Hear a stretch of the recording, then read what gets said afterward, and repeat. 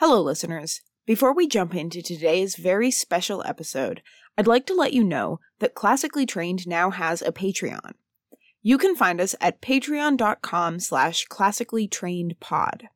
Again, that's patreon.com/classicallytrainedpod. And yes, I just pronounced that differently. It's fine.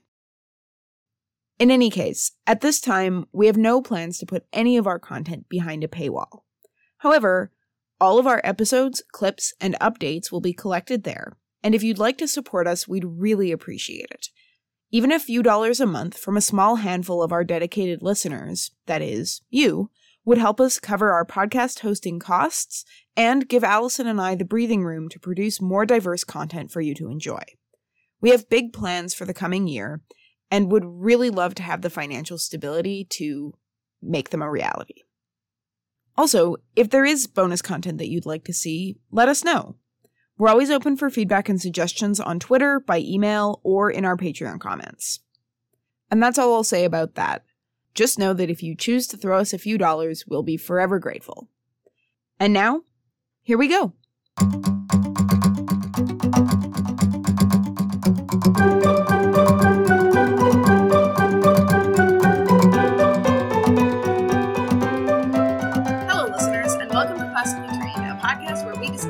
Modern media that depicts the ancient Mediterranean world, its peoples, and its stories. I am Julia, your resident Greek literature person. I'm Allison, and I've got a background in Roman archaeology and late antique studies.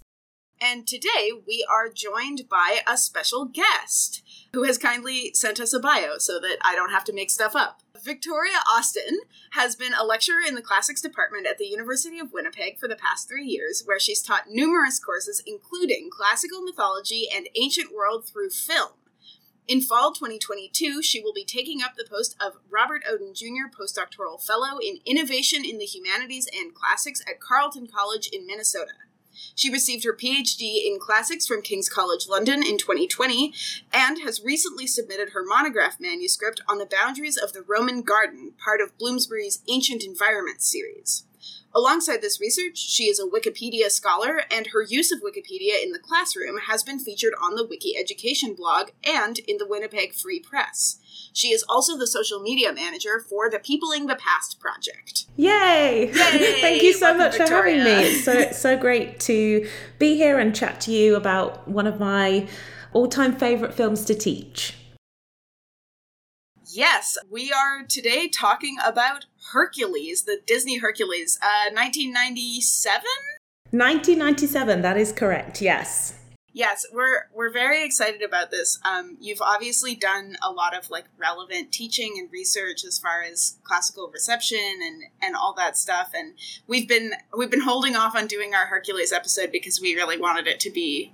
We know it's like a lot of people's favorite. Yes, for various reasons, or least favorite. Yeah, and it's actually the film that I always start my Ancient World Through Film class with as a nice way to ease us in before maybe the more difficult films to analyze. This is always one that I think makes people excited to start the course, and from there we can kind of build on the conversations about film and the ancient world. And it's good to start with, I think, a fan favorite, or at least a very well-known one, even if it's not a favorite. Yeah, I think a lot of people see this movie as kids, or at the very least they've seen GIFs from it and stuff on the internet. It's a very it's very popular. Oh yeah, definitely. And in fact, it's interesting because, I am a huge Disney fan overall, but actually, interestingly, this was never, as a child, one of my top 3 favorites. But I've come to really appreciate it more as I've been teaching it. So I think it's taken on a new life for me. And yeah, it's kind of combining my love for, the ancient world and mythology. And then also I have this background in loving Disney. So I actually texted my sister this morning and said, my career has been leading to this moment that I get to discuss a Disney film about Greek mythology on a podcast. I was like, this is what, I could only dream of. So yeah, it's great to be here. Well, we're very happy to have you. So before we jump into all of our usual discussion and so on, Victoria, could you give us a summary of this film? You, obviously, of the three of us, you probably know it best. Yeah, absolutely. So, and to also give some background just on the general kind of film and when it came out. So, as you said, it's released in 1997, and it belongs to kind of the end of quite a famous era for Disney. You know, it's in the late 80s, early 90s, we had that span of really, really super successful Disney films with we had The Little Mermaid, Beauty and the Beast, Aladdin, The Lion King, you know, all of those Disney, I think we think of them as the canon films. And, you know, The Lion King was 1994, and so Hercules 1997. So it's kind of at the end of this real kind of golden age, kind of peak, I think, for me, particularly peak my childhood era. And really, all of these films, and we can talk about this a bit more, have a kind of similar combination of elements. You've got this young hero or heroine, in the case of Little Mermaid and Beauty and the Beast, and they have to force or confront some kind of danger. They have this cool, you know, often comedic sidekick, and it's all about kind of finding themselves as an individual. And, you know, accompanying them is always these fun musical soundtracks that also provide kind of extra commentary on the film. And if you think about those kind of broad characteristics, you can see, you know, they apply to The Little Mermaid and Beauty and the Beast, Aladdin, and Hercules pretty much follows that same kind of Disney pattern of this era, but with, you know, a few tweaks, obviously, for the ancient material. So what we have is, it's an interesting way of looking at Hercules because it really starts with Hercules right from birth as a child. So the film opens with the pantheon of the gods, and they're assembling to celebrate the birth of Hercules. And in the film, he is the son of Hera and Zeus, who in the film are a nice, happy married couple. Perhaps we can discuss more of that later. Oh, yes. and essentially, at this almost like a christening celebration of Hercules, Hades shows up, the god Hades, and he's not happy about it, and he very much wants to dispose of Hercules. And we see this initial attempt to get rid of Hercules from the picture, and Hades, as far as he's concerned, for a while, his kind of minions have got rid of Hercules, and Hercules grows up unaware of his divine origins. He grows up just seemingly as this kind of clumsy underdog character, very, very classic at the beginning of a Disney film. But then eventually he goes to, you know, find himself, and his true father, being Zeus, it's revealed to him that his true father is Zeus when he visits the temple of Zeus, and the big statue of Zeus miraculously comes to life, and it's like, I am your father. It's like one of those moments. And then basically he says to Hercules, you know, you need to go and prove that you are a true hero in order to kind of get back in with the gods. And so then we get this whole sequence of events where Hercules is essentially training to be what he thinks is a hero. And he meets with one of his psychics, Phil, and Phil is kind of a hero trainer. And through this kind of hero training montage that we get, we have this journey of Hercules kind of becoming a hero, or so he thinks. He journeys to Thebes with Phil and also with Pegasus, his trusty flying horse. That's his cool sidekick. And he meets this girl called Meg. And Hades, at this point, when they arrive in Thebes, he realizes that Hercules is in fact alive. And so he sets out to try and get rid of Hercules all over again. And Hercules is basically goes through all of these trials and tribulations. And we also have the nice love story with him and Meg. And it all comes to a head with Hercules is basically given a choice by Hades. He has to choose either immortality or Meg, who has been kind of being used by Hades to try and undermine Hercules. And we have this sequence where Hades is basically trying to overthrow Zeus and become king of the gods, and he unleashes the Titans, and basically there's this whole fight. And then towards the end of the film, we have a journey to the underworld where Hercules, he goes down to find Meg, who has been sacrificed because he's kind of choosing his immortality. And this self-sacrifice of Hercules for his love for Meg, which has been established, it's that makes him a true hero. And that's the kind of moral ending of the story, in that, you know, initially Hercules has this whole, yeah, I've made it, I'm a hero, I've defeated all of these various monsters, and that's obviously a nod to Hercules' 12 labors in the mythology. But then his father says to him, actually, no, you're still not a true hero. And so it's very much classic Disney. You've got to look inside your heart and be this moral hero, and in this self-sacrifice by going into the underworld to try and save Meg. That is what creates the true hero at the end of the story. And as with all good Disney films, you know, the bad person is vanquished and everyone lives happily ever after on Mount Olympus. Yes. Thank you. There's like a lot going on in this movie. I mean, it's an hour and a half, and it is a children's movie, so it's like pretty straightforward plot-wise, but there's a lot to talk about. I mean, our next sort of traditional thing here is, and I think you've said so already, but do you like this movie? Like, if I'm looking at it within the kind of Disney canon, it was never up there as one of my all-time favourites. My all-time favourites, if you're interested, they are Mulan, Robin Hood, and Beauty and the Beast. They are my top three. Good picks. Yeah. So I felt like, yeah, I liked it, but I guess I kind of, growing up, I fell in line with the kind of mainstream view of this film that essentially it's not one of Disney's best, and it tends to be viewed, you know, against other Disney films. And because for Disney, it wasn't as successful as, you know, the other films in this very golden age era of their animation, I think people maybe weren't considering it as a good film in a way that they would. And as I said, I think going back to look at it from the perspective of teaching, I've now grown to appreciate it so much more, and I actually really, really enjoy it. I enjoy it more now than I did when it initially came out. And I don't know if that's partly because maybe as a young girl, I'm giving away my age here, I would have been 9 when it came out. Maybe a Greek mythological hero, I'm not the target audience for that. Maybe that's why I like Beauty and the Beast and Mulan, because it's like these female, you know, heroines, and those are the stories that I had affinity for.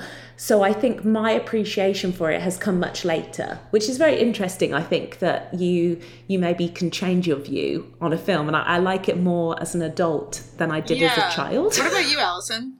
So I feel bad about this, but honestly, I thought this movie was just like kind of okay. It's kind of worth prefacing this that my parents are anti-Disney. So I have zero Disney nostalgia, like nothing at all. So I feel like that probably plays a part into it. I mean, like, the animation is fantastic. The music is well done. Like, there's all these things, like, you know, that Disney does really well, that this movie does really well. But yeah, I mean, the plot's like pretty straightforward, and it's not really, it's a children's movie, and it's a pretty simplistic, even I think maybe as far as Disney movies go.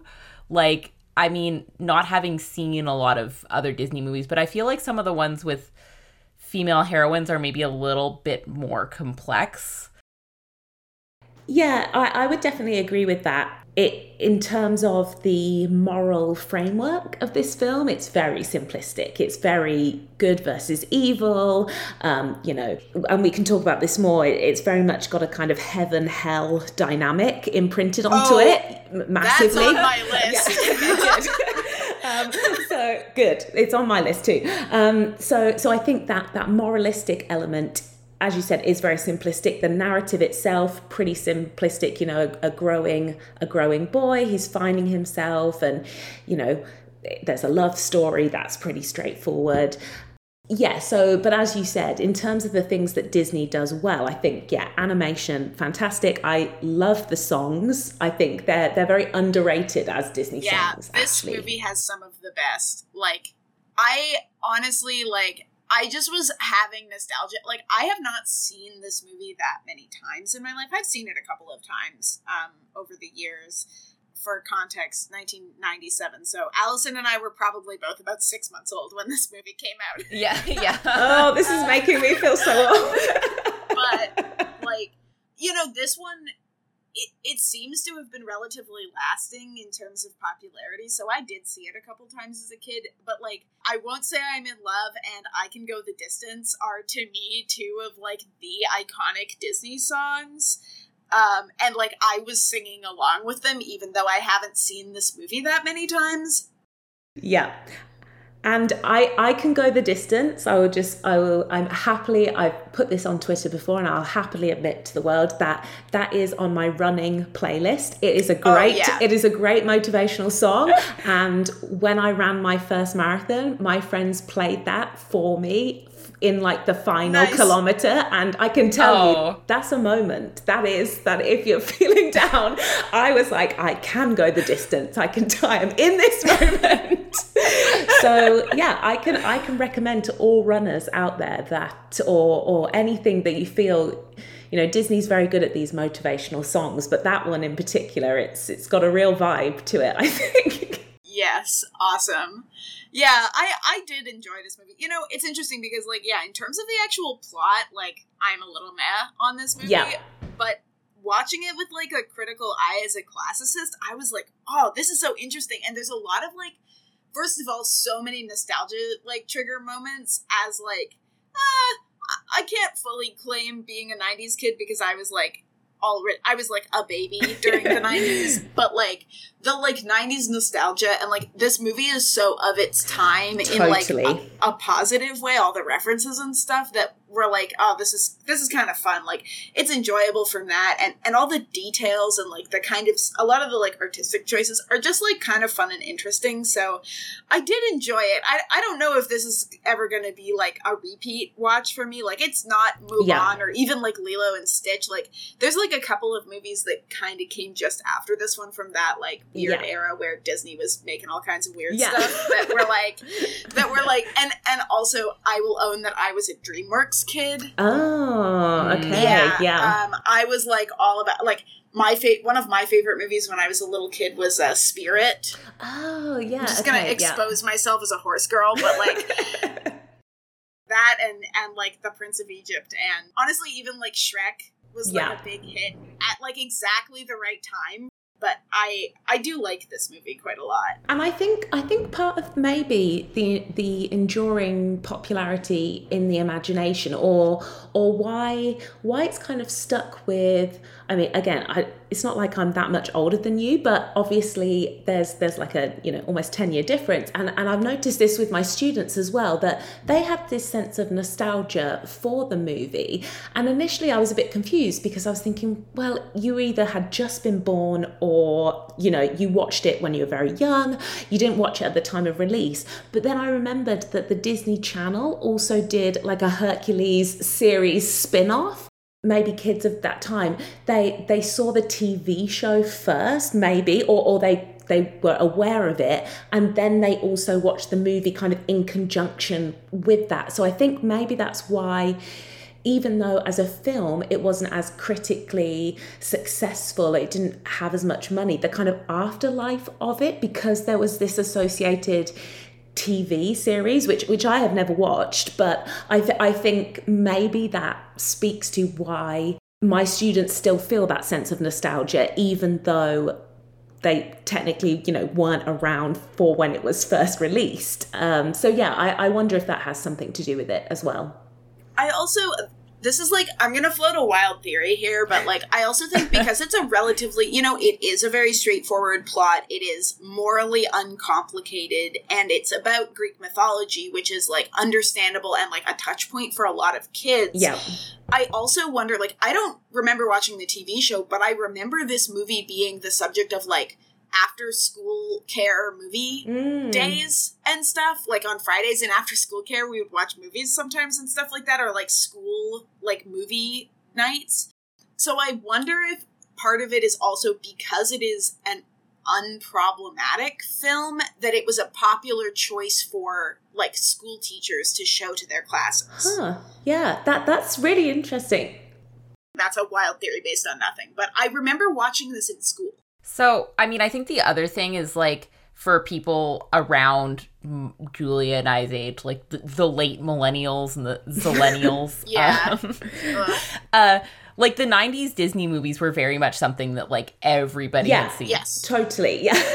Yeah, aside from you, Allison. Yeah, aside from me. You're right. They just, that kind of golden age of that, I think it did start this era with The Little Mermaid's probably the first one. That's 1989. Going up to, like, Mulan and also Tarzan, I suppose, is kind of like that core of the original, you know, traditional animated Disney musical thing. I mean, that is the era. So I think anyone within that millennial, even older millennials to zillennials, is that the correct term? I guess so. Yeah. The our weird cuspy generation. So they all fit in, and I think you're right. If you had older siblings, like, people remember having them on VHS tapes. It's like part of that whole 90s subculture that is like so peak nostalgia at the moment as well. So I think it just makes people feel good.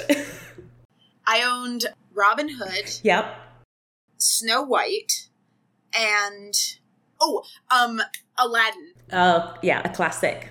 And you know what? I also had the weird direct-to-video sequel with Aladdin's weirdly silver fox dad. They always all of those films in the 90s have weird direct-to-video sequels, and apparently I was reading up today, actually, just to refresh my memory, there were plans originally to have a straight-to-VHS sequel of Hercules, charting him going off to the Trojan War, like because his friend his friend Helen had been kidnapped or something along these lines. But anyway, they scrapped that and they went with the TV show instead. So we should maybe be thankful for this.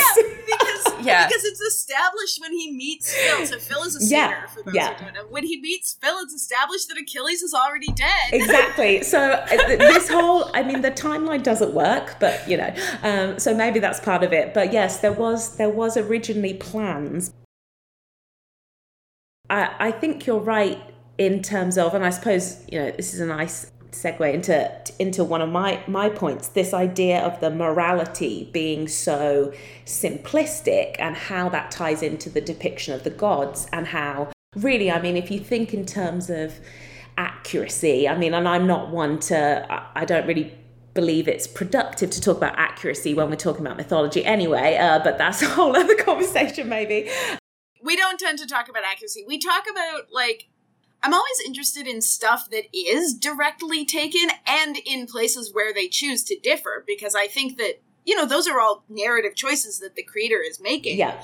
But accuracy in and of itself is not virtue. Exactly. Okay, good. Okay, so we're on the same page. And I think this is the depiction of the gods here, and the simple moral framework, I think, is really indicative in this film of the target audience. And I will always talk about this in class, and I think this is a good way of getting students to think about the issue. And it's an easy one to grapple with in terms of, why have directors made artistic decisions based on who their target audience is? And so it's super easy with a Disney film to know what the target audience is. It's young children, and so the story has to be easy for them to understand. The characters have to be easy, often with a simplistic narrative and a simplistic kind of moral framework.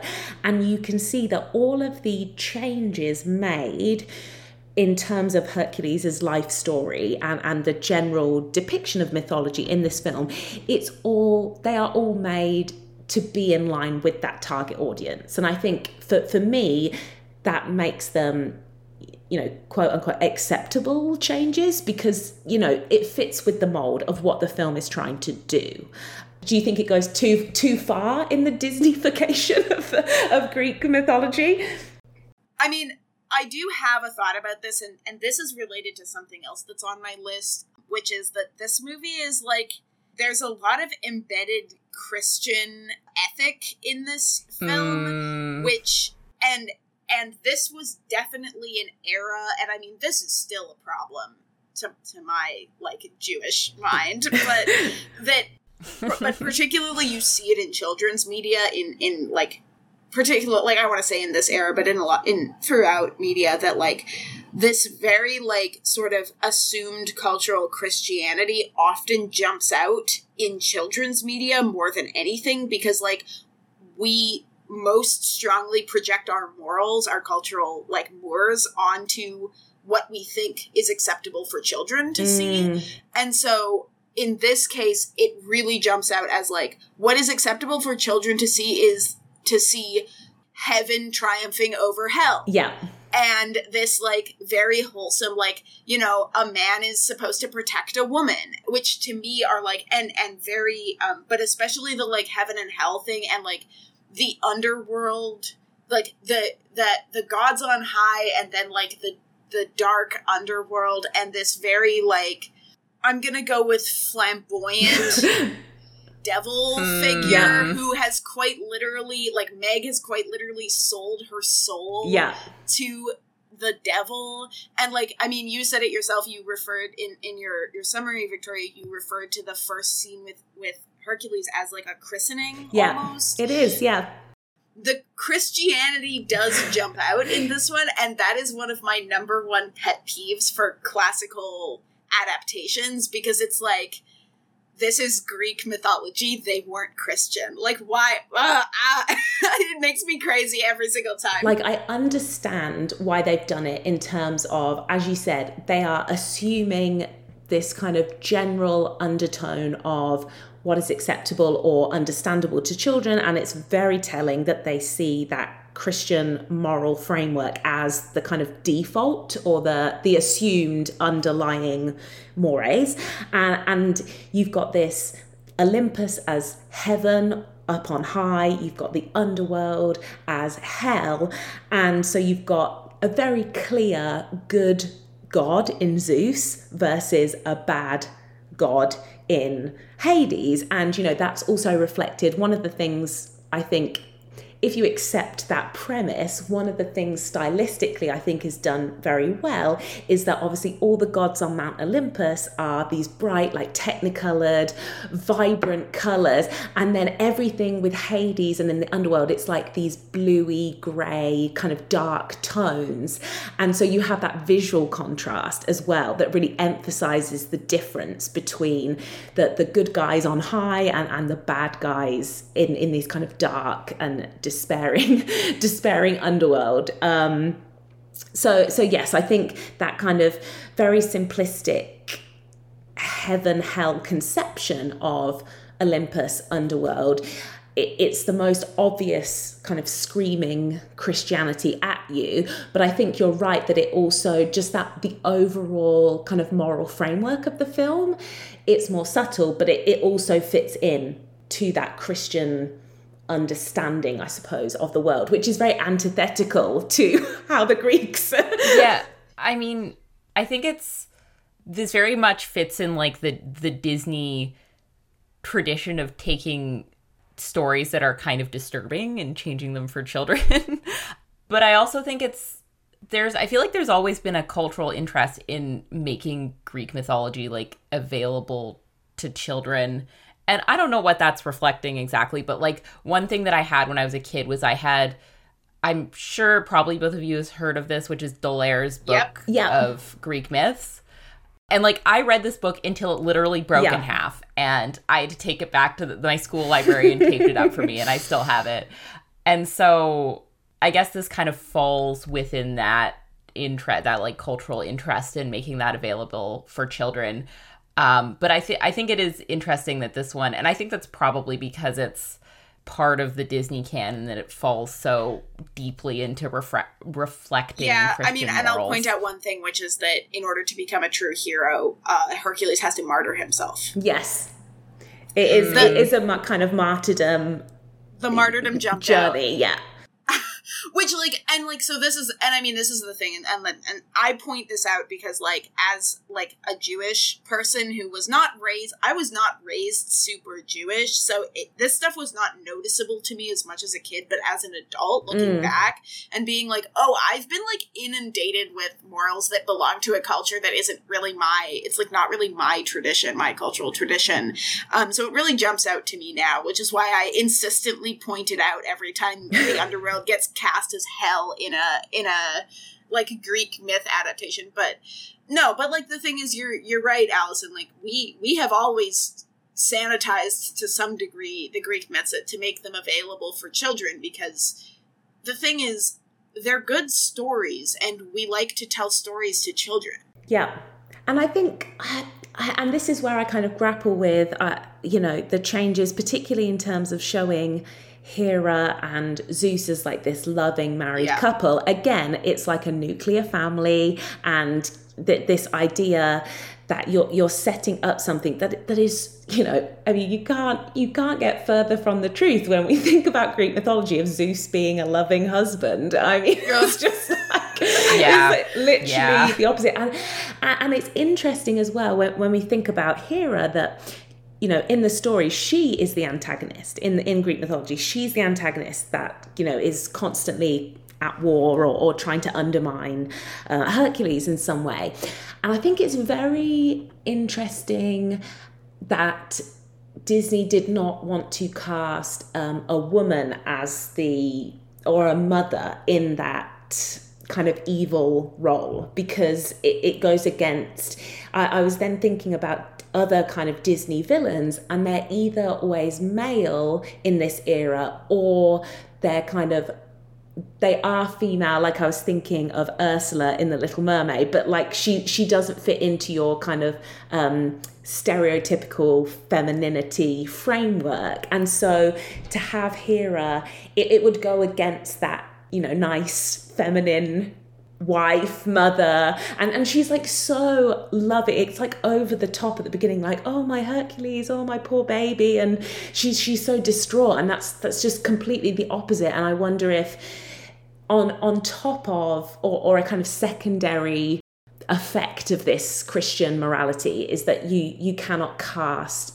a mother or a motherly figure in that evil role, because you want to present this loving nuclear family as the end goal, and that's always what Hercules is striving to get back to. He wants to get back to his real he wants to get back to Olympus so that he can reestablish that family dynamic, I suppose.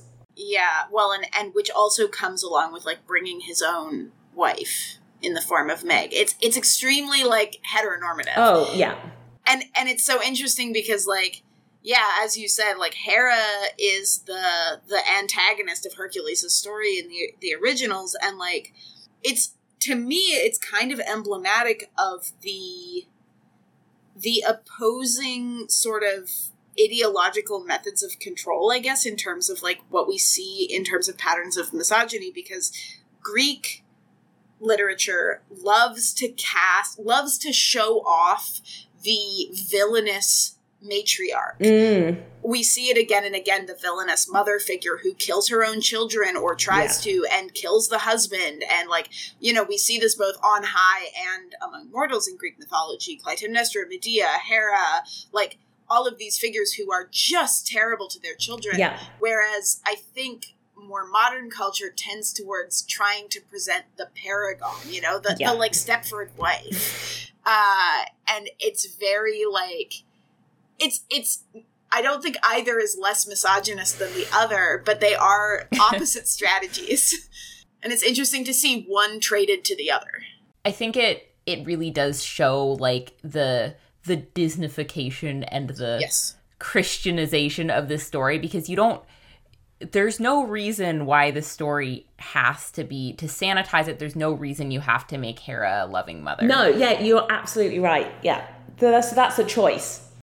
Yeah, well, because if you see stuff like Percy Jackson, for example, I think I'm going to have to resist referring to Percy Jackson every 5 seconds, because I think it's one of the It's a good comparanda.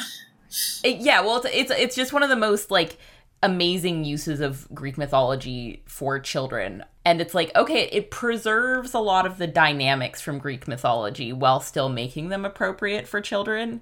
And it's doing that for a purpose. Whereas this one is like, okay, well, we have these characters and we have this story, but we have a framework that isn't really that compatible with the original story. So they're very little of the actual original like story and personalities of the characters are maintained. And I think you're so right to make that distinction between how you adapt the material for children, and is there a way to make this material appropriate. And I think you're right that you can maintain the true dynamics of a relationship. You could have Hera as an antagonist, but also kind of sanitize maybe some of the less child-friendly aspects of mythology. And so again, there's kind of a choice in how much you want to change. And I think the way that I see this film in terms of, is it adapting, is it reception, or these kind of things, and what it falls into, what I had written down is it takes obviously a lot of creative license in terms of Hercules' storyline, and instead I see it very much as this kind of fragmentary approach to the story of Hercules, and where you've got all of these, they've taken aspects of the story and then basically thrown them into a bag, jumbled them around a bit, and then kind of put them into a new puzzle with a new framework. And then you've got, and I really love this film because it's got plenty of Easter egg inside jokes for classicists, and I think that's great. And so it appeals to the classicist on that level. And I almost wondered, did they put all of that stuff in to kind of appease us for all of the changes that they made? Because you're like, oh yeah, sure, Zeus is definitely not like that, but it's so cool that they bring the muses in and they make a joke to Oedipus and like all of this stuff. And so I kind of then think, oh, be damned with accuracy. Whereas, it's so funny because one of the things that I had on my list was like, it's so clearly one of these things where it's not that they didn't do research. Yes. They obviously did research. It's just that they were not interested in telling one of the stories from mythology. They were interested in using the sort of characters and framework to tell the story they were interested in telling, which I think is its own kind of reception that I think is fine. It's just like, the thing that I hate is when things are doing that and pretending to be telling the story. Yes, this is why I can make a distinction between this and Troy, because Troy is like claiming to, like, don't even get me started, because my students we did an episode on that. But this is what I mean, like that, and you've kind of hit the nail on the head there in the difference there, that it's when you're claiming to be preserving a sense of accuracy when you're not. That really bugs me. But Disney's not trying to do that. Like you said, it's using Greek mythology as a kind of vehicle for its own way of telling a story. And as I said, the way they have presented Hercules' story, it fits into the exact same pattern of all of the other films of this period when you break it down in terms of it's an individual finding themselves, they have a comedic sidekick, they've got to, look inside their heart, they start as an underdog, they end, happy ending, there's a love story element to it. So yeah, I just think, as you said, they clearly had done their research because of all of the Easter eggs in there.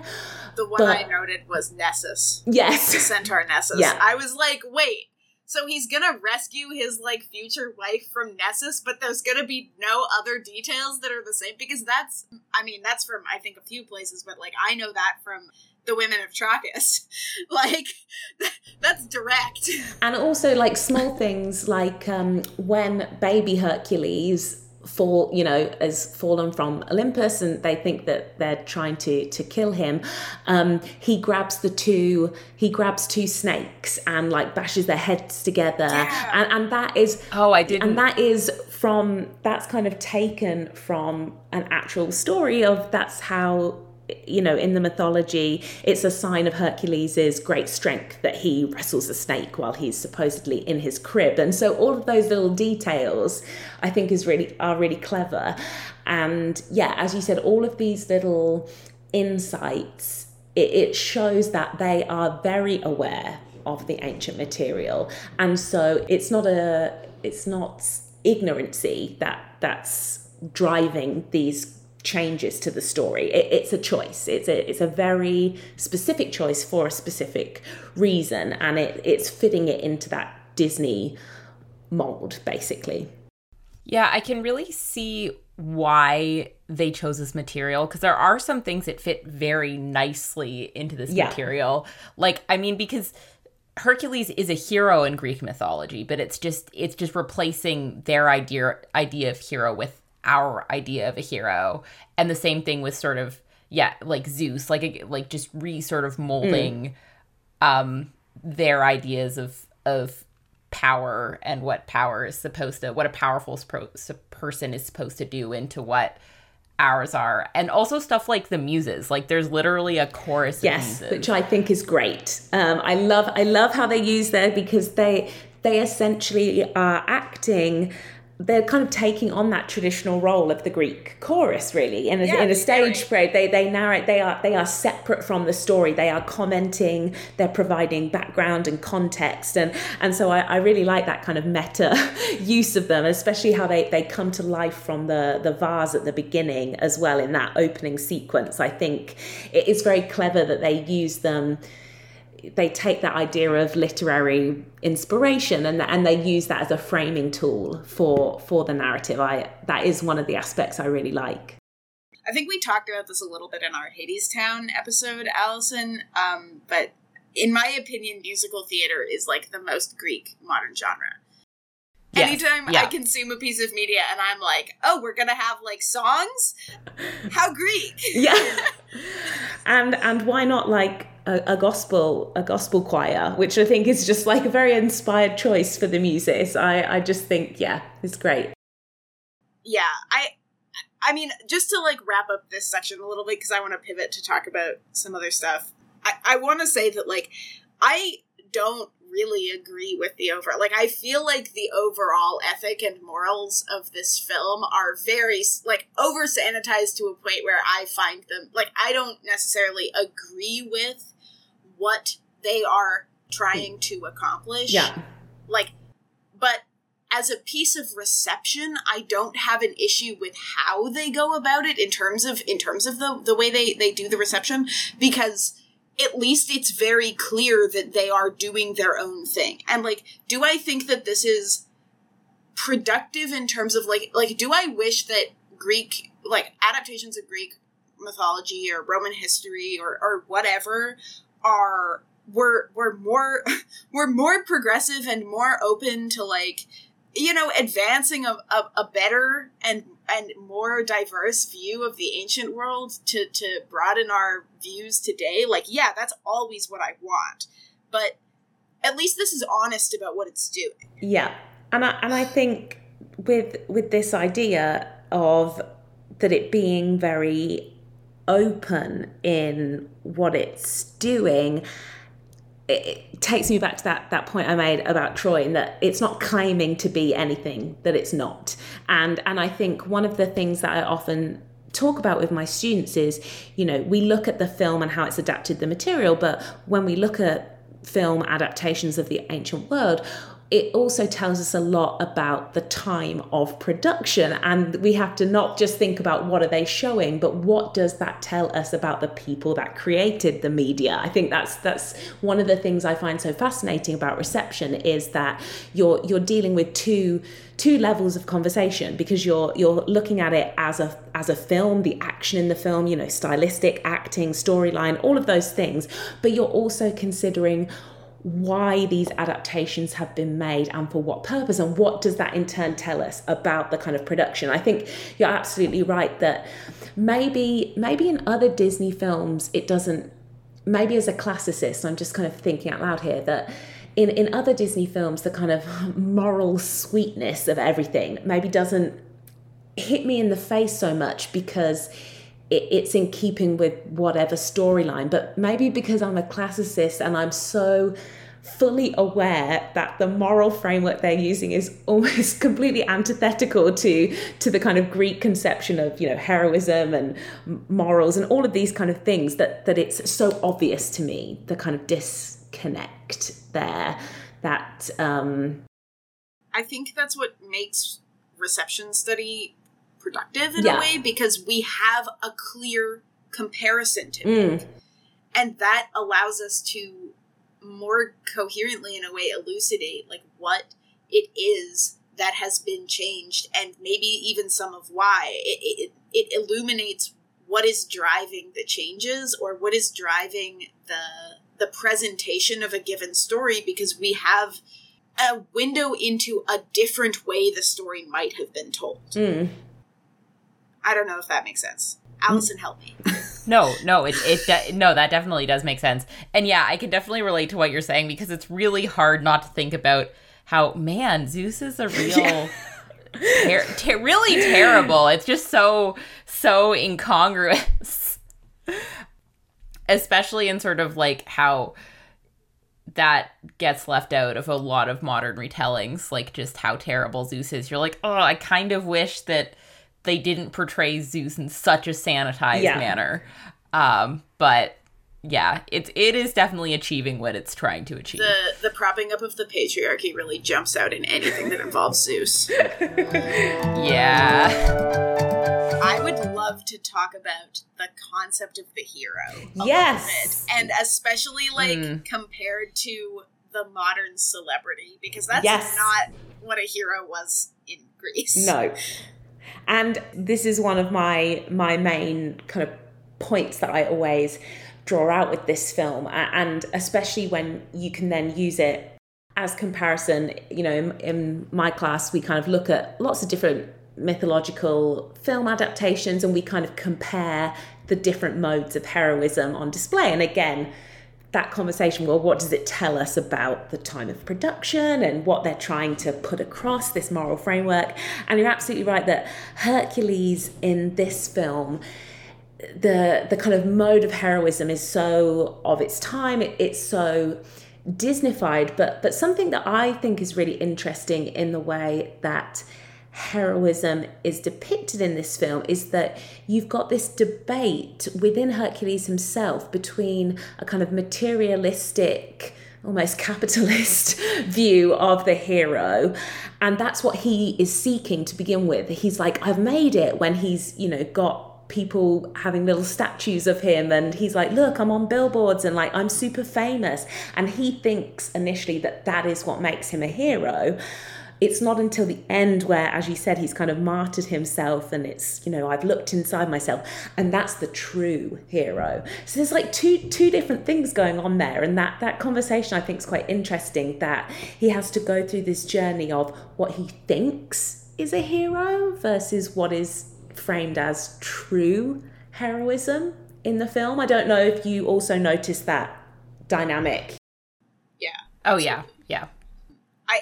It's so interesting because, like, same as what I said before, like, it's not that I don't necessarily agree with the conclusion that the film comes to about what heroism actually is. Like, the Greek model of the hero is interesting because it can be like a person who did a cool thing. So it's like, you know, the founder of your city might be considered a hero, or like there's like a list of types of Greek hero that I definitely learned when I was in undergrad and have now forgotten and didn't look up on purpose.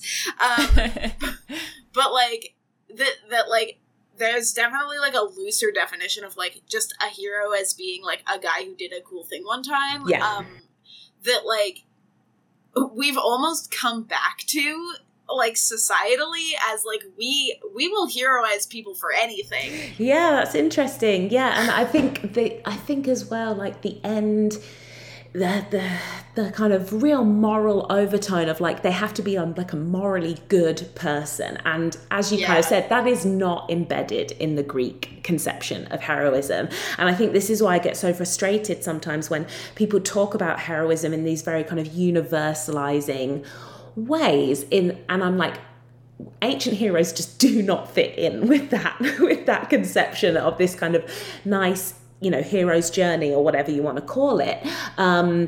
And Disney very much aligns their concept of heroism with, I think, that much more modern, universal way of, you are overall a morally and ethically good person that also does good things. Whereas, as you said, in the Greek conception, it's like you could be a terrible human being, like a terrible moral human being. I mean, like literally most of the heroes that we idolize now. I mean, Achilles, not a good guy, No. but like he is 100% a hero, and even within the Greek conception, that there's multiple ways of being a hero. I mean, if we think about the Iliad, both Achilles and Hector are seen as heroes, but like morally and ethically, they're wildly different personality types. So I think you only have to look at the text to know that they had multiple ways of being a hero and multiple ways that very much differ from the Disney version of heroism, for sure. Well, I think it's kind of the scene that's really interesting is the scene where he's trying to get Phil to take him on, to teach him to be a hero, and they're going through the room and Phil's like, everybody I've taught was a failure. Yeah. And I think that's interesting for a few reasons. The first of which is that like tragic death is considered a failure, which is like not in line with Greek mythology at all. Like in some ways, tragic death is just like it's along with the role of being a hero. Especially when you look at a figure like like Achilles or Hector, that's very much part of their heroism. Yeah, I mean, it's just interesting that okay, first of all, I love Phil's like spiel of all of the yeses. Yeah. Theseus, Odysseus, a lot of yeses, he says. Yeah. But like that, I don't know, that like you have to,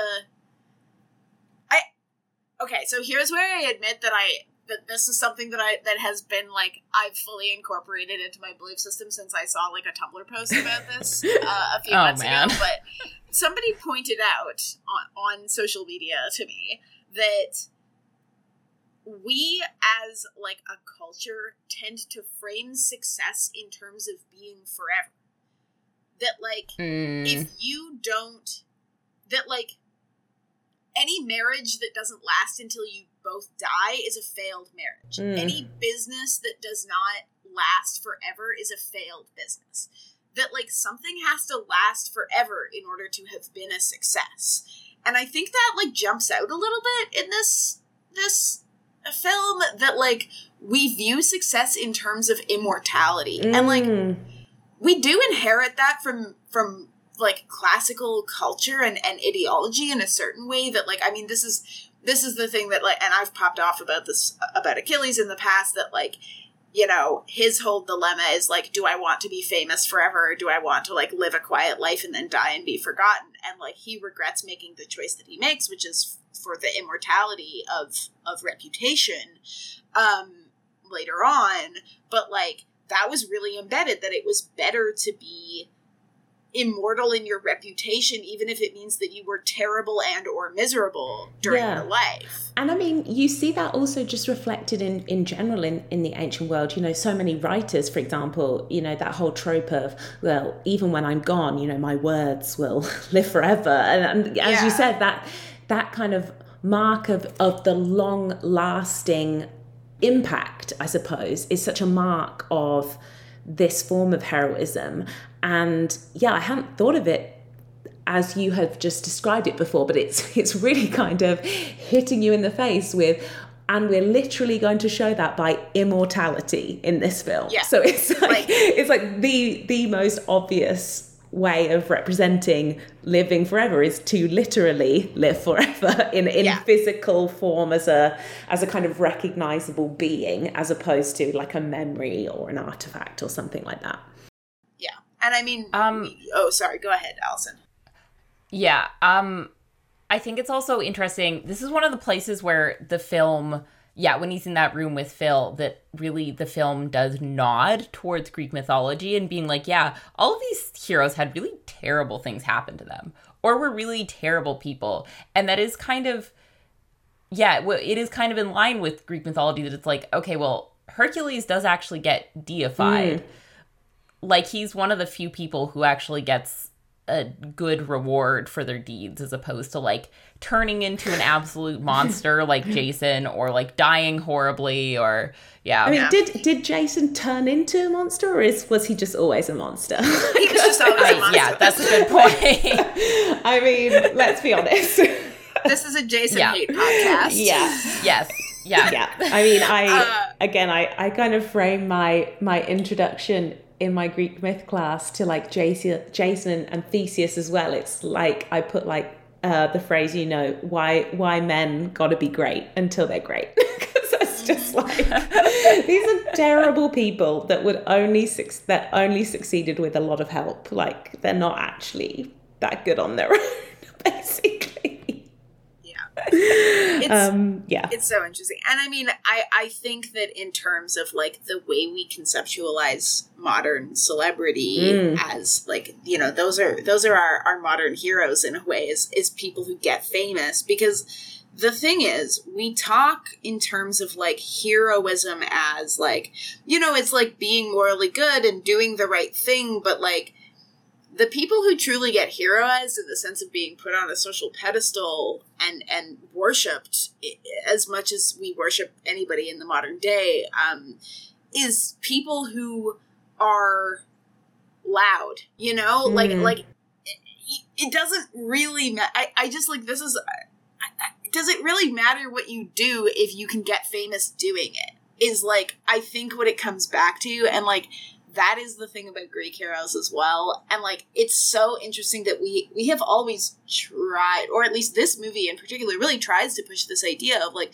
the hero has to be morally good. But I don't know that has ever been true about the way that we really conceptualize like who gets heroized in our society. Yeah, it's more, I mean, what you're talking about is more kind of notoriety and the whole kind of concept of even bad press is good press. Like that idea, it's just, you've just got to be known. You've got to be out there, and that's what keeps you up there in the conversation. And I suppose an interesting thing when thinking about heroism and maybe this obsession maybe at this time, and particularly the Disney mode of this very, very morally pure form of heroism, we've almost seen a turning away a little bit, I think, from that with like the modern day Marvel movies, which very much present the more flawed hero. I think we would say, we see them more as, yes, again, they're doing all of these great things and they kind of strive to be morally good.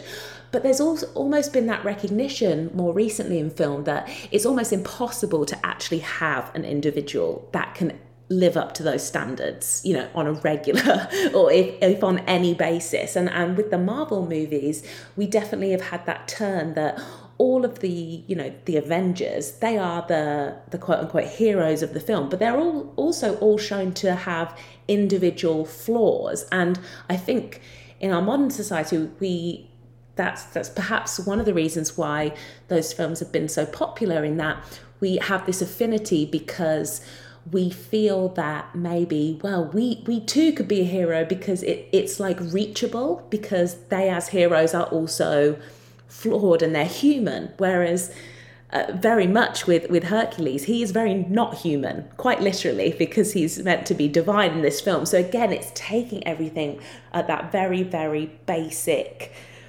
uncomplicated manner of hero, good. We know that he's good because he's going to be immortal and he's going to live forever in our memory. So that it's like totally uncomplicated. Yeah, and I mean, I think there is like to circle back to something quickly, there is an incredible irony about a Disney movie critiquing celebrity culture, and especially especially the selling of toys. Yeah. That really got me. I'm like, okay, come on, guys. Your entire Disney movies are partly a factory to sell toys. So, like, this is a little... It's on the nose. It's a little ironic, yeah. Yeah. But I think also to go back to what you were saying, Victoria, is that that's kind of bringing me back to thinking about, like, The Dark Knight very much feels like kind of a cultural turning point. And, like, remembering how everybody was like, oh my God, it's so dark, it's so amazing. I think because people maybe I think there was maybe a bit of a cultural exhaustion of, like, the good hero. And so that was kind of refreshing for people, even though I don't really like... I take issue with those movies. And same for The Avengers. Like, I remember loving The Avengers when it came out, and then, like, trying to watch it back, I'm like, oh, this is not a good movie.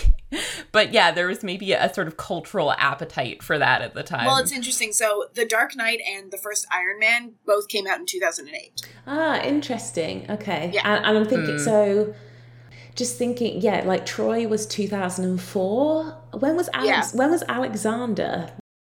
That was also around that time. Yeah, and then Gladiator was 2000. So it's almost like after this whole drive of the kind of...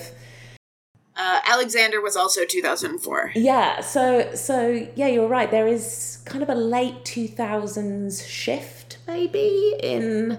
Although I suppose Maximus in Gladiator is more of a flawed hero. That's more complex, but that's Roman history. If we're just thinking about the kind of Greek mythology, particularly Troy, that again was very much, you had clear heroes, a romantic interest, things were sanitized down to a particular moral standard that was decided, that was not, related to anything in the Greek mythology. But it's so fascinating to consider this notion of heroism and that the focus on wealth and fame to begin with, and how is fame different from heroism? Because I think often we link those two things together, but in this film it's quite interesting in the way they pick those two things apart in a way, because we have this materialistic sense that Hercules is aiming towards, and he is convinced that that's what he has to do, and then it becomes revealed to him that, well, for all of those material goods and gains, that is not what makes you a true hero. And that's like where we've dived into the Disney deep end with that message. Like, that is just full Disney. Look inside your heart. It's very I'm having like an unformed thought about the difference between like a hero and a celebrity as like somebody that we put up as an ideal, but we understand most people are never going to be like that person, versus somebody that we all look at and understand that like this is immortal and theoretically we can and should emulate this person or like want to be like them, even if they're not like.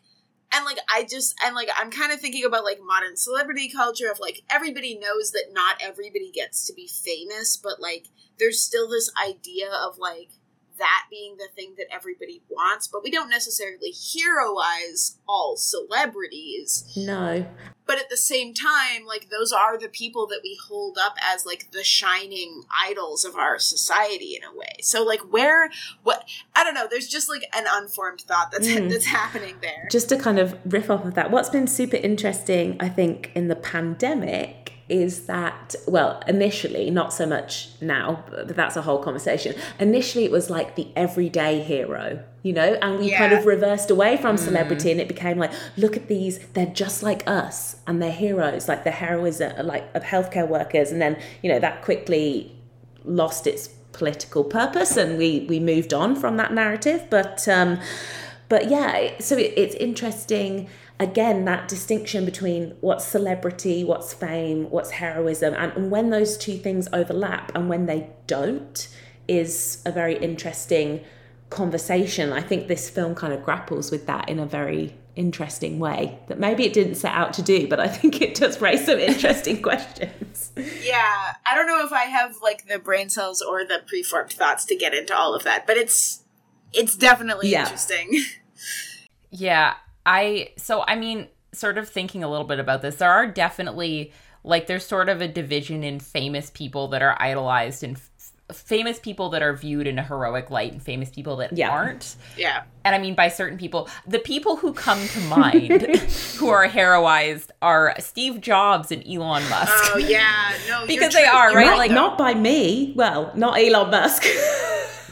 or Bill Gates, we can say. Yeah. Yeah. Well, there's culturally, I mean, if you think about sort of, they're very much worshipped by the sort of people who are closer to power. Like it's very much like the white tech bros are like, oh man, I want to be Elon Musk. I want to be Steve Jobs. And the idea of sort of like, there's an idea of like heroic achievement in what they're doing, even if that idea is like kind of false. If you're talking about Elon Musk, he hasn't actually done anything. But it's interesting with you saying that it almost it makes me think a little bit of the way we think of Disney heroes, because it's almost, when we're talking about like that kind of Elon Musk heroism, it's like, to me, it's as equally naive as like believing in Hercules as a hero. There's like that naivete of attaching yourself to an idea that is just not grounded in reality. And I think, I mean, this is getting very deep, but like, I think as a society, we need heroes because we need that idea of striving towards something. But sometimes it's easy to have like a naive conception of that. And the Disney for children, if we're thinking of the childlike audience, it's playing on that naivete of here's an uncomplicated person that we can lift up, and there's no nuance. Yes. Yeah. I think it's really the Disney, you could really see where Disney is like very Christian in this sense, because it's the sort of heroism that Christianity encourages, and also that like almost sort of makes more sense within a religious framework, right? Like what makes Hercules heroic is that he sacrificed himself, right? Like that's fundamentally what it is. And it's like, oh, well, you can sacrifice yourself too. You don't need to, be any great in any other way, and which is pretty fundamental to to Christianity, and that the kind of person that you should hold up as a hero and that you should view as worthy of worship and accept as your idol in life should be morally uncorrupt and incorruptible, and and I mean, there's a certain list of specific traits. Obviously the general typical like kind of heteropatriarchal, like heterosexual white man stuff, but also just like, a martyr and a god. And again, like the Christianity jumps out that like there is a certain idea of the person that everybody can be uncritically devoted to.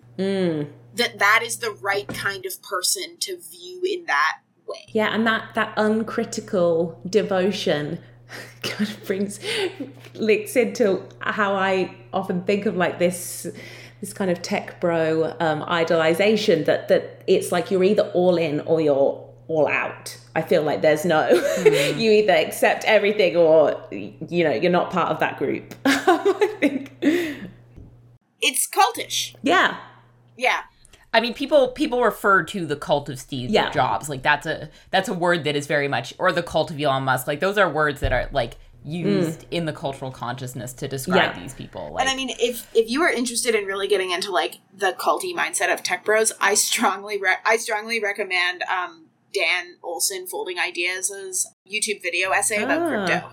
Interesting. Yes. He did a really good, and like NFTs. He did a really good breakdown of how that culture works. And I think that's what we're talking about right now, is that like we, as humans, we love to prop up idols. Yeah. We just do it. We love to prop up idols, and like it, our brains hate nuance, and like it takes work to think critically about everything all the time, and nobody wants to do that all the time, and that's fine, but we have to like recognize that impulse, I think. And that is why we have such I say we, like lots of people like me who grew up with Disney. that's why I think it's so nostalgic to so many people, because it reminds us of an uncomplicated time when we weren't when we had all of the freedom of childhood and youth, of not worrying about all of this nuance, and I think that's why we go back to these uncomplicated stories, because they're comforting, even though as adults we know that they are not true and they're impossible to recreate in reality, that kind of uncomplicated good versus evil dynamic. But that's why they're so popular, I think, because we are craving that simplicity in our heroes, because we want them to be uncomplicated, because that would make life a lot easier for us. But unfortunately, the world's not like that. But I think that's just very indicative, I think, of why people have such nostalgia for Disney. And I can just say that I love that we managed to get from Hercules, Disney to cryptocurrency, like seamlessly. Love a segue. And I'm just like, the world's colliding here. I mean, it's relevant. But yeah, I just love how we managed to get there. Can I bring up something that is kind of related to this, that was another point of conversation? I think there's one aspect of this film that maybe is more complicated than other Disney films, or at least it's trying to be a bit more nuanced, and that is the character of Meg. Because I think as a female love interest in the film, she's not your typical Disney princess, for example. She's very sarcastic. She's got all of these great one-liners.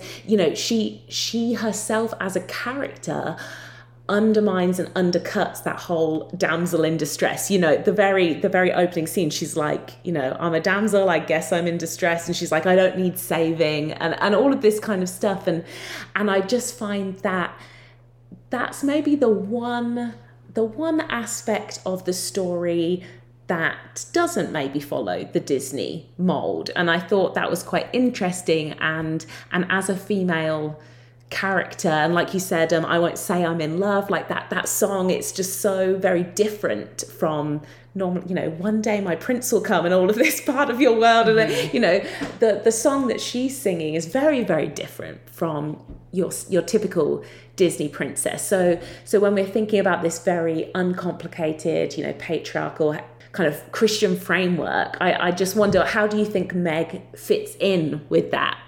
Because she does kind of undermine our expectation, or undercut our expectations, I think, of like a Disney princess.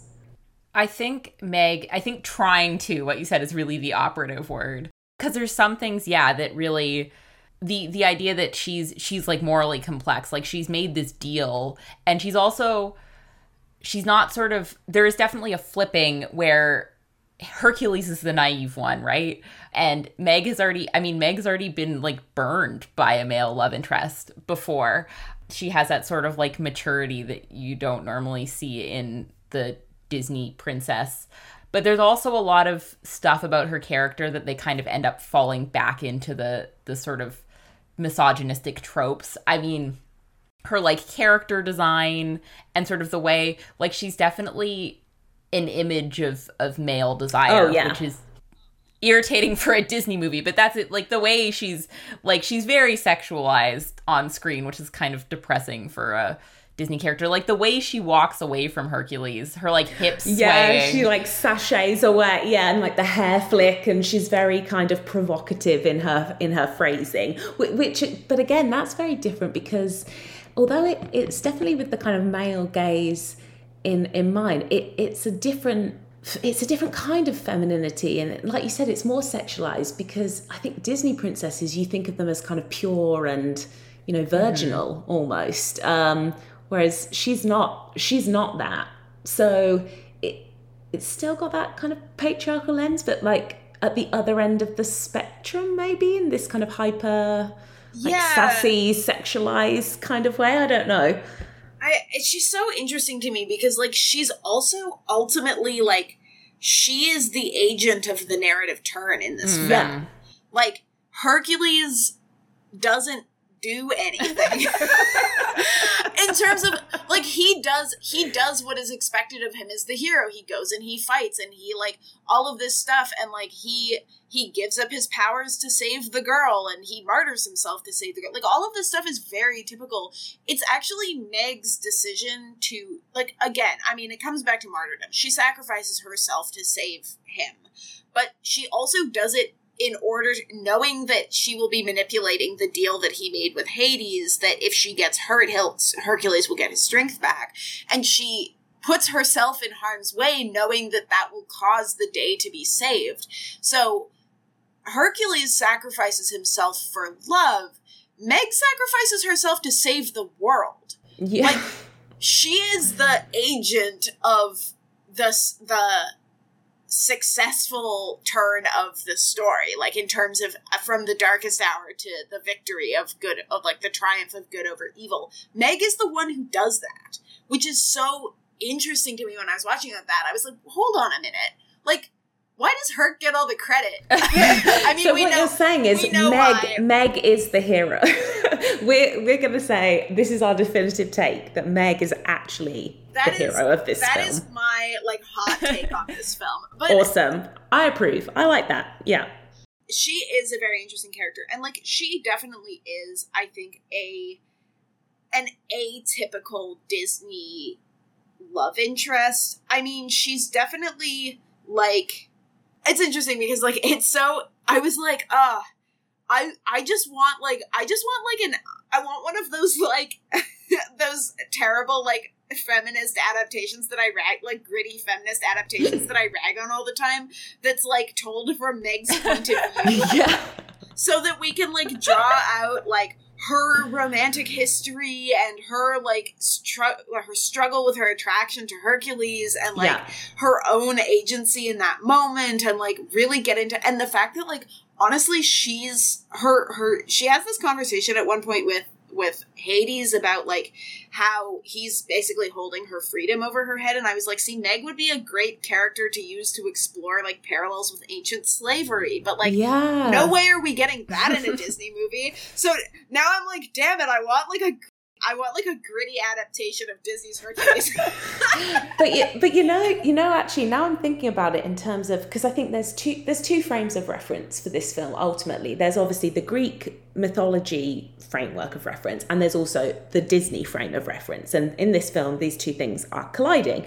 And now I'm thinking about it, this is obviously 1997, so we have Meg in Hercules, and we say she's kind of atypical. We're moving away from the classic kind of naive young girl idea of the Disney princess, because that's very traditional with, you know, your Snow Whites, your Cinderellas, even the Little Mermaid, that's still very much, and Aladdin, all princessy kind of stories. I'm wondering if Meg, kind of in the Disney framework, she marks a bit of a shift, because after this we also have Mulan, which is obviously and also in Tarzan, I know, like, the Jane character in Tarzan, like, she's kind of feisty as well, and, like, she's traveling to a foreign land, like, on her own, and she kind of has more of a personality, and she's like, I'm not a damsel in distress, like, she's got more agency in that sense. So I wonder if this is kind of a turning point in... I'd just be interested in wondering if there's a kind of connection between the kind of late 90s, early 2000s way of depicting women in the Disney film, and that there is this shift away from the typical Disney princess, and instead we get different versions of female characters. I think they're still very much from a kind of patriarchal male gaze, but there is at least variety in there. Yeah. This is, like, the rise of what is the second wave feminism at this point? And, like, this is, like, around the time when that was really, like, the late 90s, that stuff was really seeping into the mainstream. Yeah. Pretty well every single Disney princess that I could think of after that seems to have more agency in their own story. Yeah. Like, I mean, oh gosh, I saw Tangled a million years ago, but and like, Brave came after this as well. So now I'm thinking about it. I had literally never thought of this before until this conversation, but it does seem that there is, when I think of all the very, very typical Disney princesses, it's all prior to this film. Yeah. And everything after, it's still pretty patriarchal. But they are in different roles. They're not all princesses, or they're doing different things. I'm going to say something that's going to make Allison groan, but what we are talking about is the girl bossification of Disney. Yeah. Oh my God, yes we are. Maybe this is why, with my age, I associate so much with like Mulan and like that period, because I'm coming into my teenage years as the girl bossification is taking off. So this is explaining a lot. This is like therapy for me, this session. We have gotten into so many things where it's like, oh my God, like, and it's so interesting because like, I feel like where you're at in your life when a certain, or like what movies were coming out at a certain era and so on, like, I feel like that it just does so much on like what pieces of media were really influential on you as like a young person can say so much about like what your interests are going to end up being in a way. Like and it's so interesting because like this sort of thing, like this, even the like girl boss type of character, which I mean, I'm not going to lie. Like I love these types of characters as well. But like, I have never, I don't know, like I guess I don't identify with them as much necessarily as like, particularly because like as both as like a queer person and especially and so growing up, I particularly identified more with heroines that were particularly, I would say, averse to romance entirely, because the type of romance that I saw on the screen as a kid was like not for me. So there's definitely that like aspect as well. It's just so interesting to like unroll the scrolls of like, oh, this is like, and like it's such a it's not a visible cultural trend until you get into it like this, and it's like, oh wait, no, so that was like definitely what was happening. Yeah, because from a distance, I'm just like, oh, all of these Disney films in a big heap from my childhood. But when you put them into a timeline and think about that time and what age I was at the certain films, it just like makes so much sense in terms of like the trends of what's going on and who I identified with and at what time. Like, I think probably the reason why I loved Beauty and the Beast is because I've always loved reading, like in the library scene. It's like I think there's a meme and it says, when I grew up, I wasn't interested in the prince, I was interested in the library that Belle has. And I'm like, I identify with that. And yeah, it's just, it's super interesting. And this is why I like this film, because as I said, you've got those two frameworks, the Greek mythology framework and also the Disney framework. And it's interesting to think about how this film fits in with the trend of mythological adaptations, but also Disney adaptations, because there's kind of like two separate things going on there. And I think that they're very interesting in their own right. And I guess, as I said, this is why I love talking about this film, because it combines two of my great loves in one thing. Yeah, I'm just looking at the Disney. I like pulled up a timeline of their theatrical animated releases, and like it's so interesting because so right after this is like Mulan, and so these are the movies that I probably would have seen really young, are like Mulan, A Bug's Life. Oh, A Bug's Life! I loved that one. That was 98, same as Mulan. Tarzan in 99. Bug's Life also has girl bossification of the Queen Ant. Yeah, and then Tarzan. This is not what I expected from this episode, but that's a great line. But then we get a bunch of movies. There's like a period where there's a number of movies that came out that I remember seeing as a young child where Disney moved away from the central romantic plotline. So The Emperor's New Groove, Lilo and Stitch, Monsters, Inc., Treasure Planet, Finding Nemo, Brother Bear. Like, we got a bunch of The Incredibles. We got a bunch of like family-centric movies. Family. Yeah, you're right. And like the kind of it was like a child growing up idea that was central to a lot of those. The coming of age movie, the friendship movie, the family movie were like really big for a while there. So I think it's interesting because, and like those are movies that I identified more with, partly because I just hated romantic subplots and partly because, you know, those were the movies. And I think maybe I just had a sort of inbred disgust for romantic subplots because a lot of the movies that I saw as a kid that were popular were like not like that. Yeah, interesting. It's so interesting. Okay, we're introspecting on this podcast. You can't say we don't have the range because we've really covered everything in this so far. So, and people say, you know, we don't have things to, you know, classics isn't relevant, whatever. We've connected it to everything. I mean, classics, you know, this has brought us to the very important topics of Elon Musk and A Bug's Life. Exactly. So. I mean, name a more ambitious crossover. I mean, that is really... Yes. Anyway, I love Meg. And I did have one question, which maybe you have an answer for, Victoria. Does Meg have, like, an actual mythological parallel? Like, I just don't know. Or is she just a mashup of Herc's various wives? So, yes and no. Like, the name clearly comes from Hercules' wife, Megara. But there are also other mishmashes of other parts of Hercules' other wives, and also Hercules famously or infamously murdered Megara, so they clearly don't show that in this film. So they've basically taken, because Megara was his, I believe, yes, she's his first wife, so there's very much, obviously, and I guess the name is very easy, like you can shorten it to Meg, whereas his other wives have like much more Greek names. The one that I know of, and that this is where the rescue from Nessus the Centaur is Deianira, who I believe is, I don't know how many wives he has, but she's his last wife because she kills him by accident. Yeah, exactly. So what they've done is they've kind of taken elements of stories from other wives but conflated them all into this one character, and they've used Meg, I suppose, as kind of grounding it in, is she supposed to be Megara?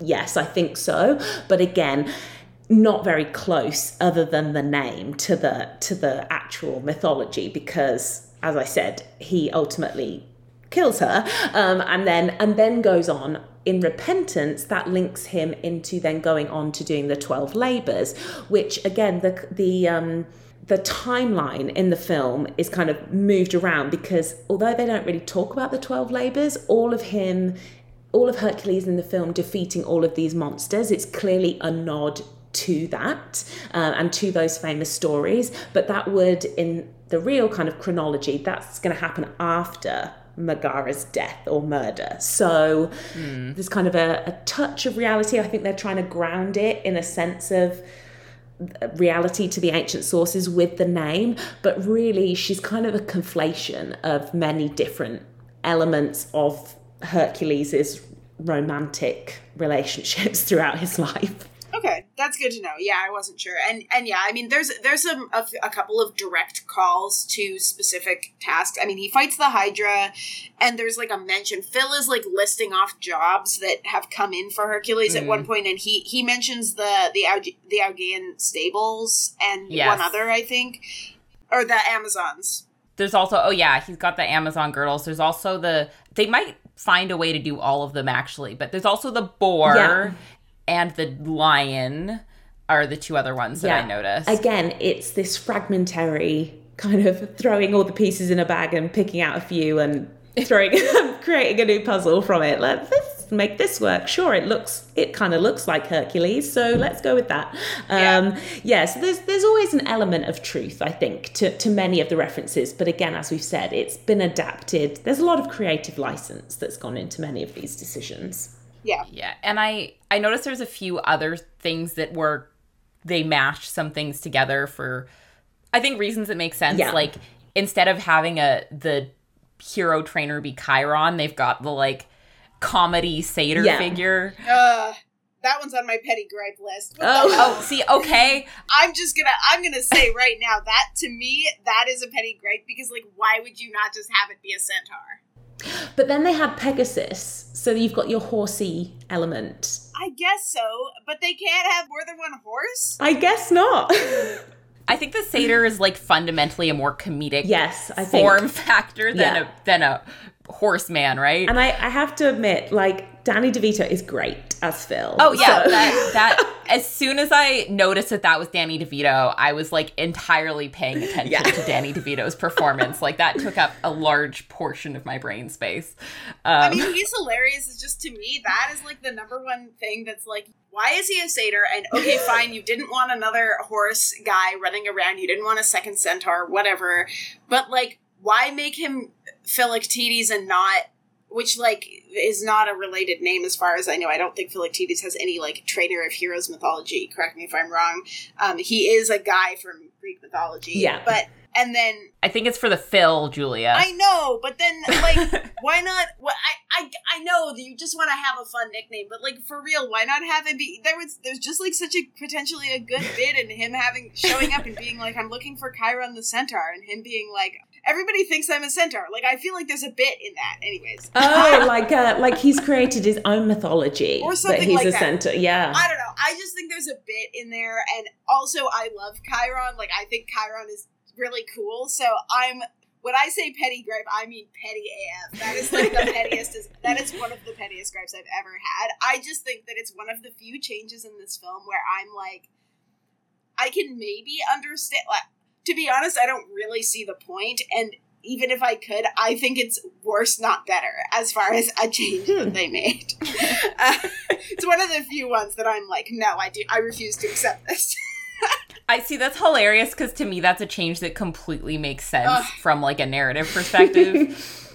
But we'll just have I understand that you feel personally affronted that they've gone straight past a bit that they could have done. Well, and also they slighted one of my faves. So that's just, I'm just like grumpy, and I just have to get over it, I guess. But I submit to the audience that I'm grumpy about this one. Anywho, the character is good though. Yeah. And Danny DeVito's performance is excellent. As is is it James Woods that voices Hades? He's also fantastic. Oh, yeah. That's got to be one of the best. When I'm thinking about Disney voice acting credits, like he's got, like, that's got to be one of the more memorable and yeah, just a real good all-round performance, I think. Although as we said, you know, Hades as being evil is, you know, not that accurate to the ancient sources. I really love what they did with that character, and James Woods creates a great character, whether you have a problem with the changes made to the conception of Hades. I think most people would agree that his performance as Hades is excellent. Oh, yeah. Yeah. And I think it's telling that whenever you see gifs of Hercules, it's almost entirely Hades. Yes. Like the Hades gifs are circling the internet all the time. Yeah. Yeah, and one of my favorite kind of memes that came out of the pandemic was actually related to this film. I think one of my students sent it to me. It was linked to the scene in Thebes when the people are standing around the well and they're like, "Oh, was that before the earthquake or after the storm or something?" And then the meme is like, because it was in 2020 when I taught the course in 2020, kind of like 3 months into the pandemic, and everyone was obviously like trying to process it, and my students sent me this meme. It said 2020 is like that scene where they're standing around going, was it before the earthquake or after the storm, or, you know, all of these things. It's just like this general sense of chaos and despair. Yeah, we're experiencing like 6 simultaneous apocalypses. Yeah, We're all just kind of coping. It was just that kind of, oh, we're living through all of this trauma and we don't know what to do with it, so we'll make a joke about it. I felt like that was very on brand for the pandemic. That was my main petty gripe that we just covered. But does anybody else have any petty gripes or particular things that you really like in this film that you want to shout at? I guess the one thing that I'm thinking of is like the degree to which Hades is sort of queer coded in a negative way, and how that like fits into the greater pantheon of Disney queer coding characters, queer coding villains. Yeah. I just don't really know how I feel about it because it's not as obvious as some other movie. Like Ursula is obviously like the prime person. I think Ursula was actually based on a specific drag queen. Yeah. Oh, really? Oh, I didn't know that. Yes, yeah. Her design was after like a particular drag queen. Oh, I remember there being some trivia. So yeah, she's like a fairly heinous example of that. Yeah. Yeah, Hades is subtler, but it's there and it's annoying. Yeah, I mean, I think it's like this is very much still. I don't know. I'm not in school, so I don't know what the youths are saying, like in high school, to clarify. But like the early 2000s was still a time when people like gay as an insult was still really going around, and the fact that this is specifically like a very like evil feminine male character is really not. It's not it. It's definitely in line with the sort of what was sort of happening culturally at the time, and is also not particularly helpful given the fact that this was being shown to young children. Ugh. Yeah.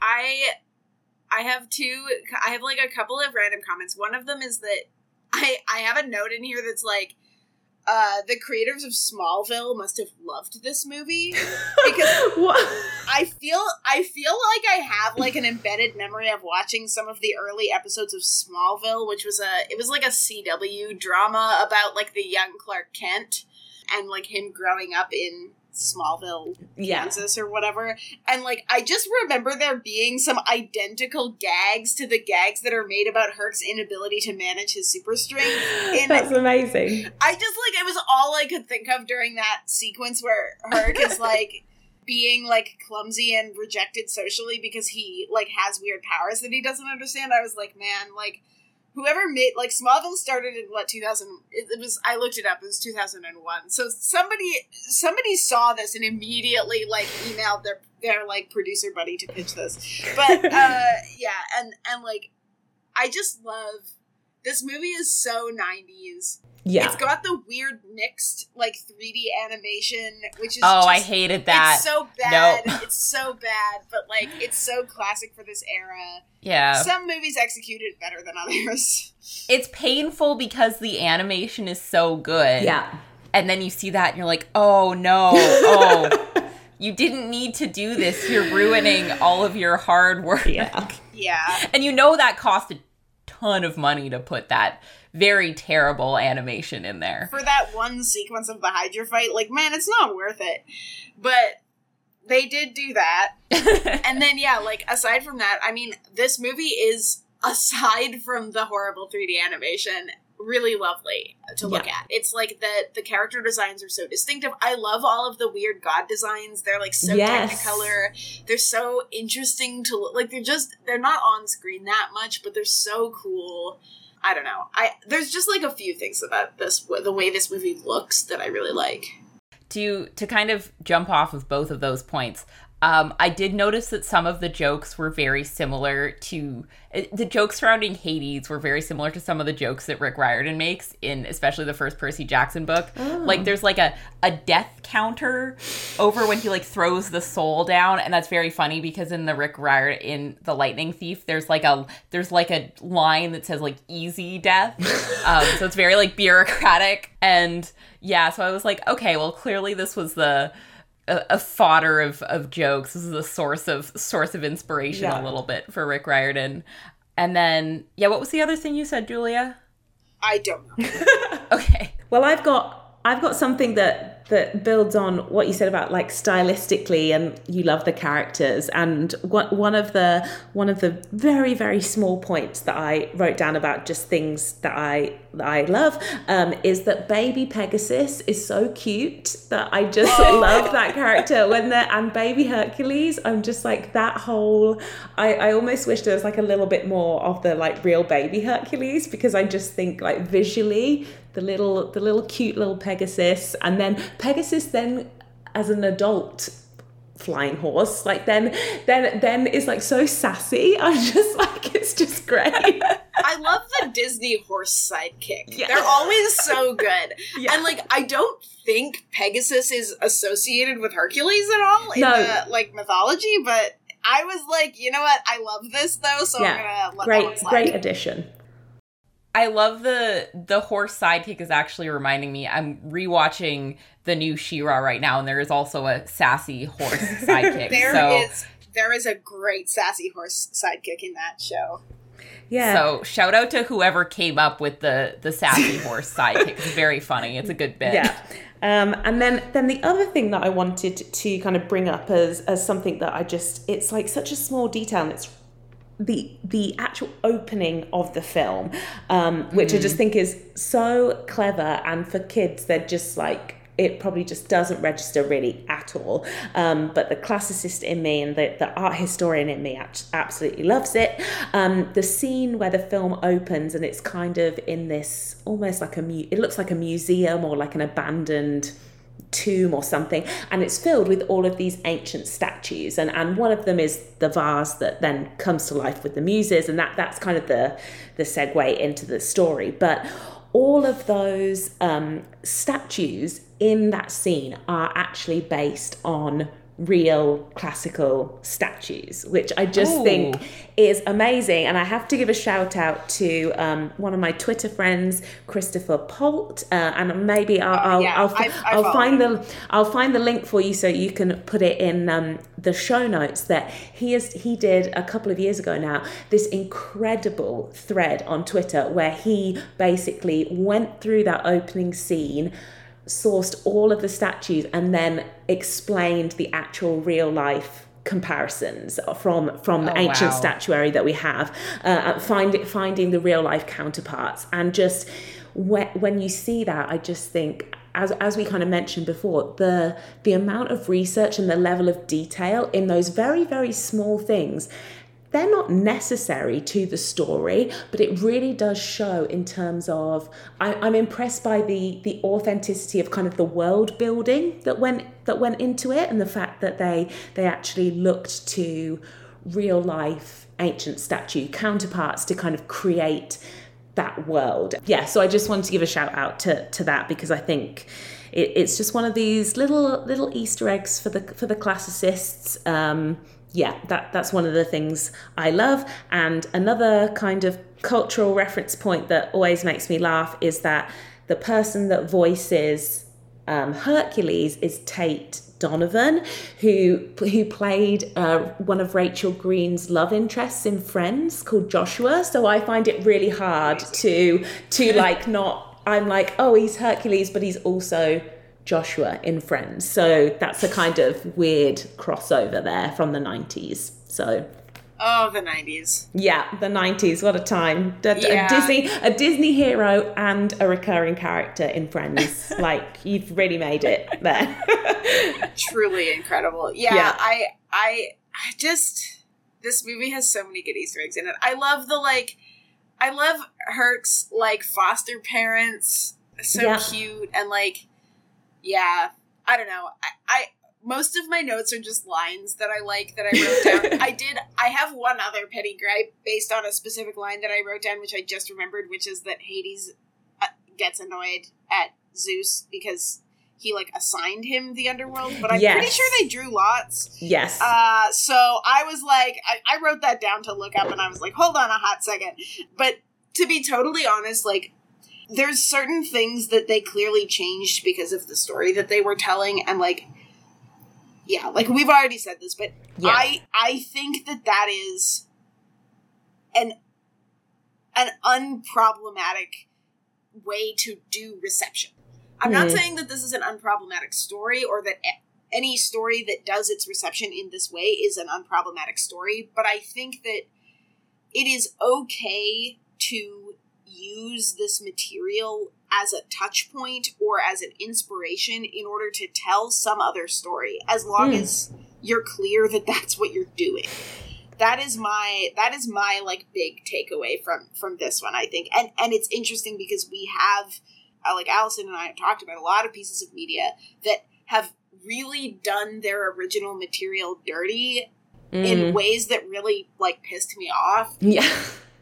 And I think watching this and realizing that I was just not mad about it has really made it clear why it is that other stuff did make me mad.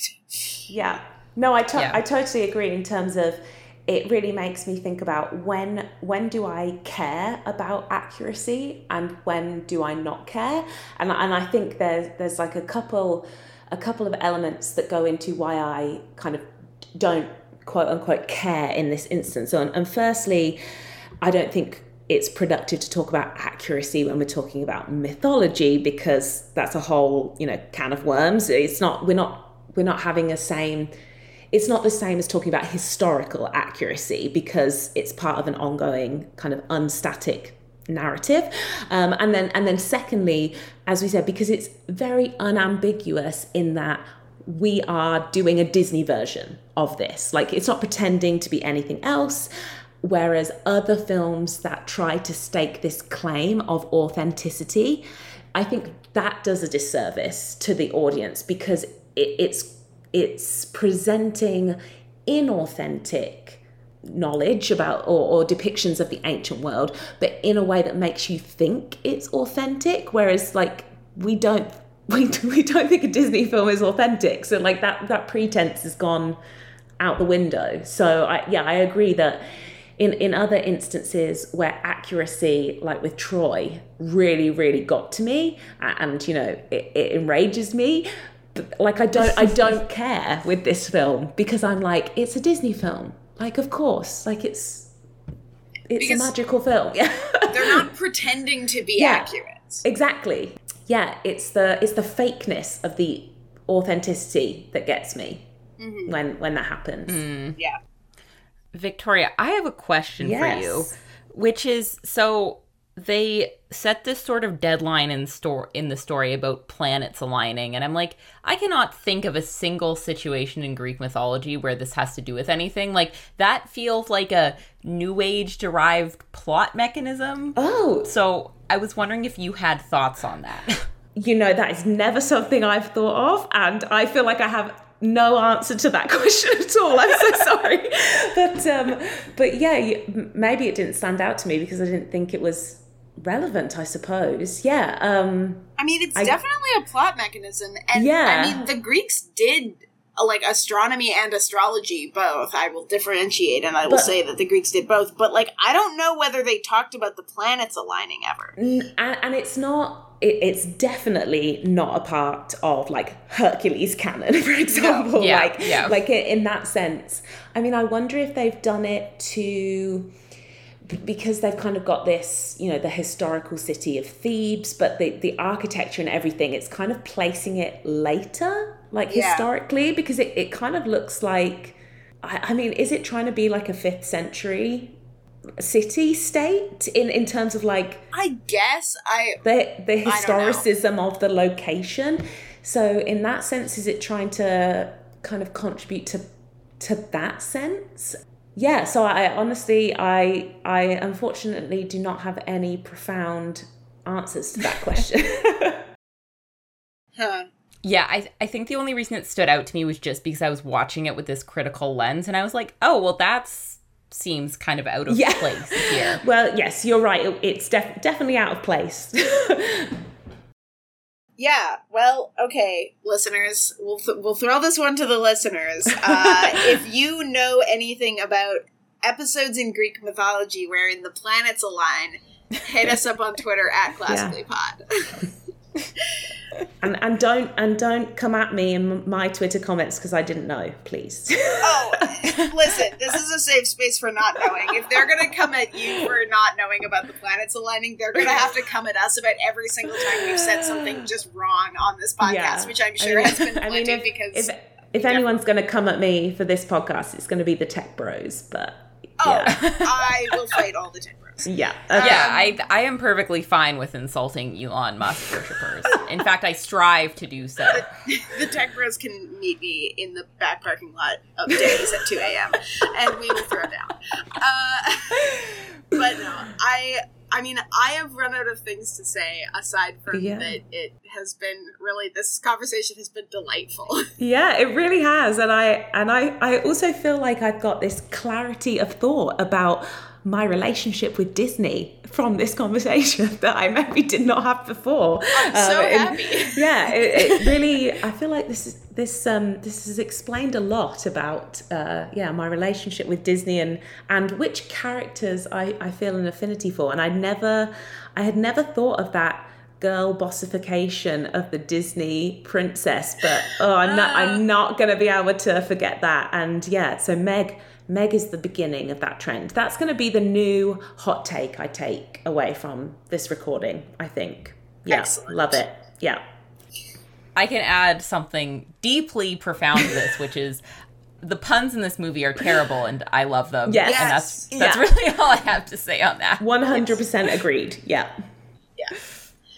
Well, thank you so much for joining us, Victoria, and hopefully, I'm sure we'll visit further Hercules media at some point. So Yes. Well, if you ever do Rockules, the one with the rock, I will be back because it's a ride, and I strongly recommend that maybe not a straight to VHS sequel, but our sequel to this podcast should be a Rockules one because I have thoughts.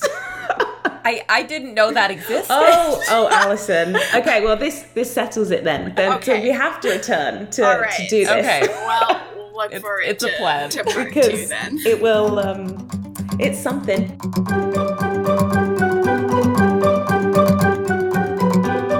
Thanks for listening to Classically Trained. This podcast is hosted and produced by Alison Marlin and Julia Peroni on the traditional, ancestral, and unceded territory of the Squamish, Musqueam, and Tsleil-Waututh nations, and on the ancestral land of the Ho-Chunk Nation. You can listen and subscribe to this podcast on our website, classicallytrainedpod.podbean.com, and anywhere podcasts are found. If you'd like to reach us, we can be emailed at classicallytrainedpod@gmail.com, contacted via Twitter @classicallypod, or you can leave a review.